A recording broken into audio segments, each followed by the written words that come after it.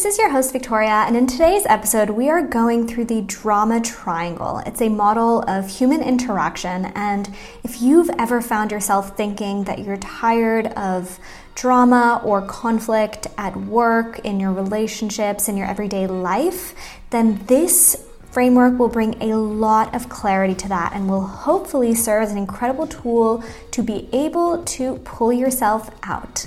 As usual, I would love to know where in the world and what you are doing as you listen to this episode. So take a quick picture of where you're at right now. Tag me on Instagram at Victoria Sardane. I would love to see. Enjoy the episode.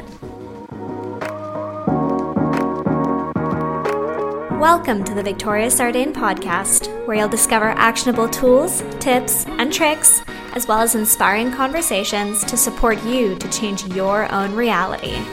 We all have immense personal power within us. We all have the ability to be the person we look up to the most and take charge of our lives and our future. Sometimes we just need a little insight, a little change of perspective, and a friendly nudge to take the step. Are you ready?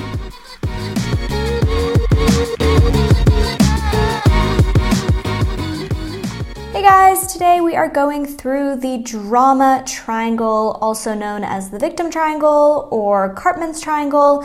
It's essentially a model or framework of human interaction which explains a lot of why we find ourselves in drama and conflict. If you've ever felt that maybe you're very sensitive to your environment and that this plays up a lot on your emotions, it can also explain why we find ourselves in moments of powerlessness, of helplessness, of anger, bitterness, also why we find ourselves in moments of guilt or having difficulty making decisions.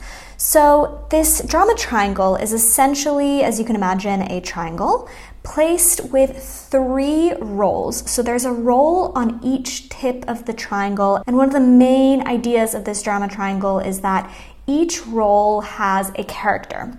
So there's a character on each angle of the triangle, and although when we are playing in this drama triangle, we find ourselves in one particular role, one of the key characteristics is that we can very easily move from role to role in the triangle, and therefore becomes a bit of this vicious cycle where we're constantly shifting from one role to another and actually struggle to get ourselves out.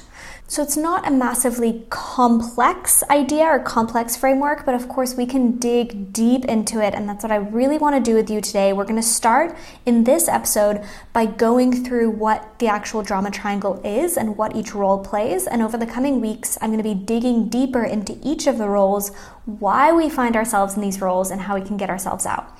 So let's start by looking at each of the roles one by one. We're going to start by looking at the persecutor. So the persecutor is quote unquote the bad guy. It's the person who's often saying, it's all your fault. They're the ones to criticize, to judge, to blame, to punish. They often take a role which is very controlling and angry and oppressive. And essentially the persecutor persecutes others to feel good. So they're essentially getting something out of their system. It tends to be a buildup of resentment, a buildup of anger, a buildup of bitterness that causes them to unleash onto a victim. So they persecute, they criticize, they judge, they blame, and essentially release their anger onto a victim in order to relieve themselves, in order to feel good.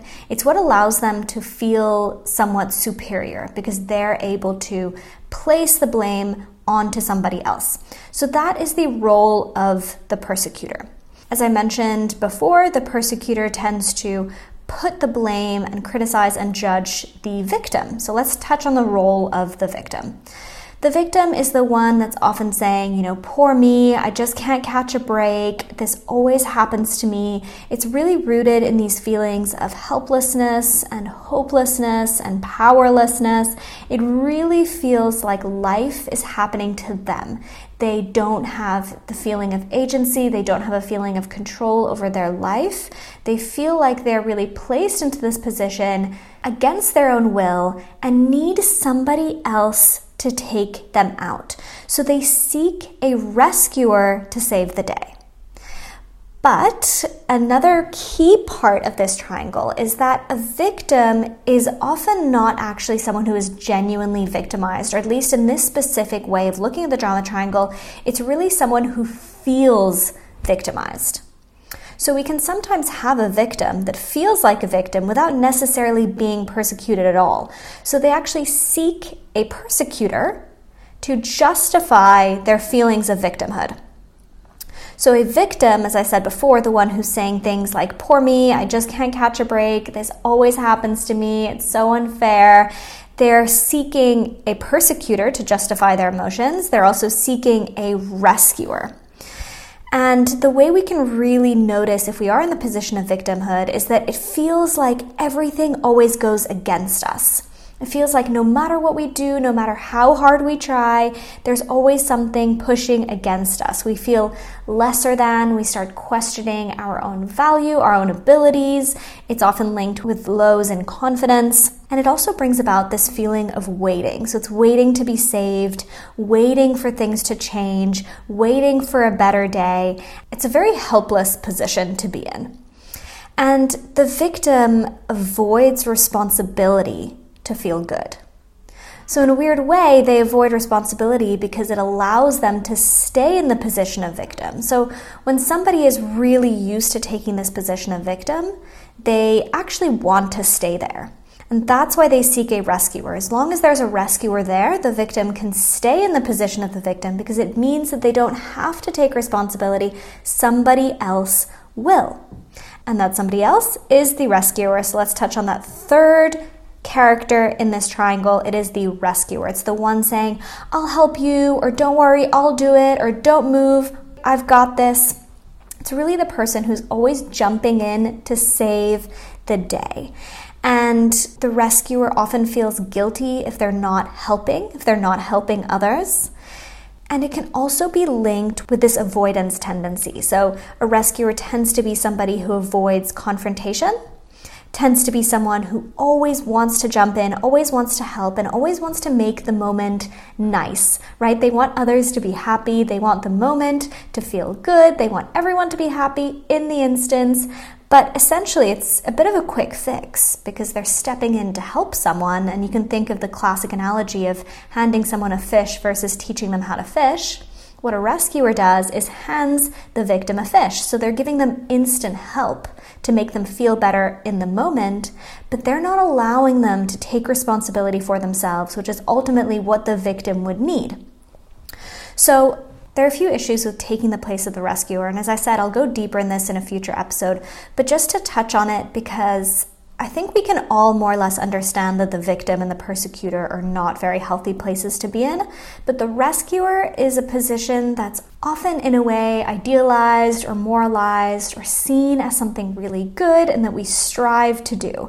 So just to note that it's also equally as unhealthy as the other positions, and this is why, as I said, they tend to take responsibility for the victim instead of encouraging the victim to take responsibility for themselves. It can also be an issue because they actually place their value on the ability to save others. And that's a really unhealthy and difficult place to be in. And if you maybe resonate with this or you find yourself in the position of the rescuer often, then you might realize that you're constantly seeking to save others. However, placing your own personal value on your ability to help others, knowing that a victim is really the only person who can help themselves, that's a difficult place to be in because we'll never be able to fully save other people. Another plot twist to this position is that oftentimes the rescuer places their value on the ability to save others. So they want to save others, but at the same time, they also feel good about themselves when somebody else is dependent on them. So this is where it gets a bit twisted because on one hand, the rescuer really wants to save someone, but they also don't actually want to save them because they like that dependence. That's what makes them feel like they have value. But of course, as we said before, placing your personal value on how somebody else reacts or how somebody else depends on you is not healthy because that's not something that you have control over, that you have power over, and it's not a position of personal power. It's actually also a position of victimhood in a way. So the rescuer takes responsibility for others, but another reason why this could also be an issue is that since they're taking responsibility for others, they're not necessarily taking responsibility for themselves. And as I said, we'll go further into this in a future episode, but this is just something to note that the rescuer is not the be-all, end-all, perfect corner of the triangle. It's actually just as unhealthy as the other two. The rescuer, in that sense, saves others to feel good about themselves. So I'm quickly going to go through each of these positions once again, and while I do, I want you to just question or ask yourself, which of these positions do you find yourself in most of the time? We all have a general tendency, we have something we lean towards. So think about that as I go back through them. The persecutor is the one that has this buildup of resentment, of anger, of bitterness, feels the need to blame, to control, and is often angry. They persecute to feel good about themselves. The victim, on the other hand, is one that often avoids responsibility. They feel like everything in the world is going against them, and they have this sense of waiting to be saved or waiting for things in their external environment to change. The rescuer is the one who always hops in to save other people, to help other people. They put what they want and what they need on the back burner and focus on other people's issues. Another thing about the rescuer is that they tend to be the ones who really have difficulty saying no because they always want to say yes to save others. So ask yourself now, which of these positions do you find yourself most of the time? As I said, we all have a natural tendency, so we all have a place in which we generally begin. But one of the key characteristics of the triangle is that we circulate very easily from one place to another. So we have this kind of starting point that we often start with. However, once we're sucked into the triangle, we generally circulate around. So I'm going to make this a little bit clearer, a little bit easier with a few examples. And I'm going to start with an example around work. And let's say that your starting gate tends to be the position of the rescuer. So you really associate yourself as being the one who's constantly helping others and constantly attending others' needs. Maybe in a work position, you find yourself taking this position of the rescuer. So you're always the one taking extra slack. You're always the one staying late. When anybody else needs help, you're the one who hops in and saves the day. And in a way, this serves you, right? You feel good. You're the one who's always super helpful. However, after a while, maybe this builds up and you start having this feeling of, I can't catch a break. No one else really understands how much I have on my plate, and I keep doing more, and I keep taking more on, and I keep helping more people. And you start taking this position of the victim. You start thinking, poor me. I'm feeling powerless and helpless in this position where more and more tasks are being added to my list, and I just don't know how to get myself out of this. So as we said, you're kind of seeking a rescuer. You're seeking something that's going to save the day. You're hoping that those who are asking you to help them will notice that you have too much on. You're hoping that somebody's going to step in and say, oh no, you have too much on your plate. Let me take something off. So that's that position of waiting. It's that victimhood. Maybe though, after a while, after being in this position of victimhood, you start noticing a buildup of resentment. You start getting a bit frustrated. You start getting a bit bitter, and maybe you actually start even getting a bit angry. It starts really getting to you, really frustrating you, and then one day, one person asks if you could just help them understand, how to format a document, and you snap. You take the position of the persecutor and you say, I am constantly doing everything to help you out. I'm always here. No one understands how much I have on, and you start taking the position of the persecutor, and that person who was, in a way, the persecutor when you were a victim turns into the victim while you take the position of the persecutor. So that's how we can move around the triangle. And in this example, maybe your starting point was the rescuer, but then you shifted to the victim and then to the persecutor. So that's one example around work. Let's try to take another example around a relationship. It can be a romantic relationship or a friendship or with a colleague or a family member, anything. And let's say that your starting position is often in the position of the victim. So maybe you feel like a friend or maybe a significant other isn't really showing you enough attention, isn't showing you enough affection, isn't answering to your messages, isn't acting like they care, something like that. And you're in this position of the victim and you're thinking, oh, poor me, they don't care about me, they're not showing me, enough love, they're not showing me enough attention. And by taking the position of the victim, you've essentially put that person in the position of the persecutor, right? So they're the ones that aren't showing you enough love. They're the ones that aren't showing you enough attention. And you're the helpless, sad victim. Now, maybe a friend decides to hop into the position of the rescuer. And they want to hop in and help you out, and they start giving you advice and saying, well, why don't you go talk to them about it? Have you asked yourself, maybe you're not showing them enough attention. Maybe they think that you don't care, and essentially starts throwing in some unsolicited advice. And in that position, of course, there's different ways to react, but for the sake of this example, let's say that really annoys you. It really touches your ego. You feel like all of a sudden your friend is blaming you for something. You feel like they've almost moved into the position of the persecutor. And that really angers you. And then maybe from that position of the victim, you actually hop into the position of the persecutor and you tell your friend, are you serious? Why are you taking their side? You just don't get it. Do you listen to a word that I even said? They're the ones that did this. I'm trying as hard as I can. So you've essentially moved into the position of the persecutor, and by default, your friend has then become the victim. So as you've moved into the persecutor, your friend is now the victim, and maybe your friend in the victim position is saying, look, I'm just trying to help. Why are you getting angry with me? I'm just here trying to give you advice. I don't even need to do this. I'm trying to be nice. And because your friend is now the victim, you then move into the position of the rescuer saying, I'm so sorry, look, I didn't mean to, and you're trying to help them out.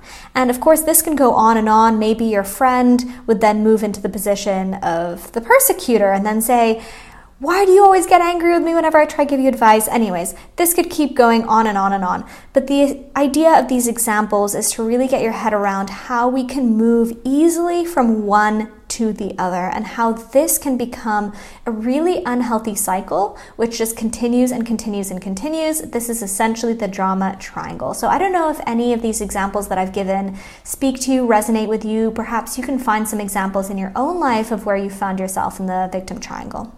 Now, I wanted to end with just 2 reflection questions that I really encourage you to think about over the coming week. The first one is, where is your general starting point? Where do you usually enter? Do you find yourself often entering the drama triangle in the position of the rescuer wanting to help, in the position of the victim feeling victimized and powerless, or as the position of the prosecutor where you tend to enter with anger and criticism? So where do you usually find yourself entering? And the next question would be, where do you find yourself now? And you're not, of course, necessarily in a drama triangle in all aspects of your life, but maybe think about, let's say, your work life. Do you find yourself in any of these positions? What about your home life with your family or with your significant others or with, your roommates or your friends? Where do you find yourself if you are in this drama triangle? And if you do find yourself in one of these positions, it's always interesting to ask yourself, who are taking the other roles?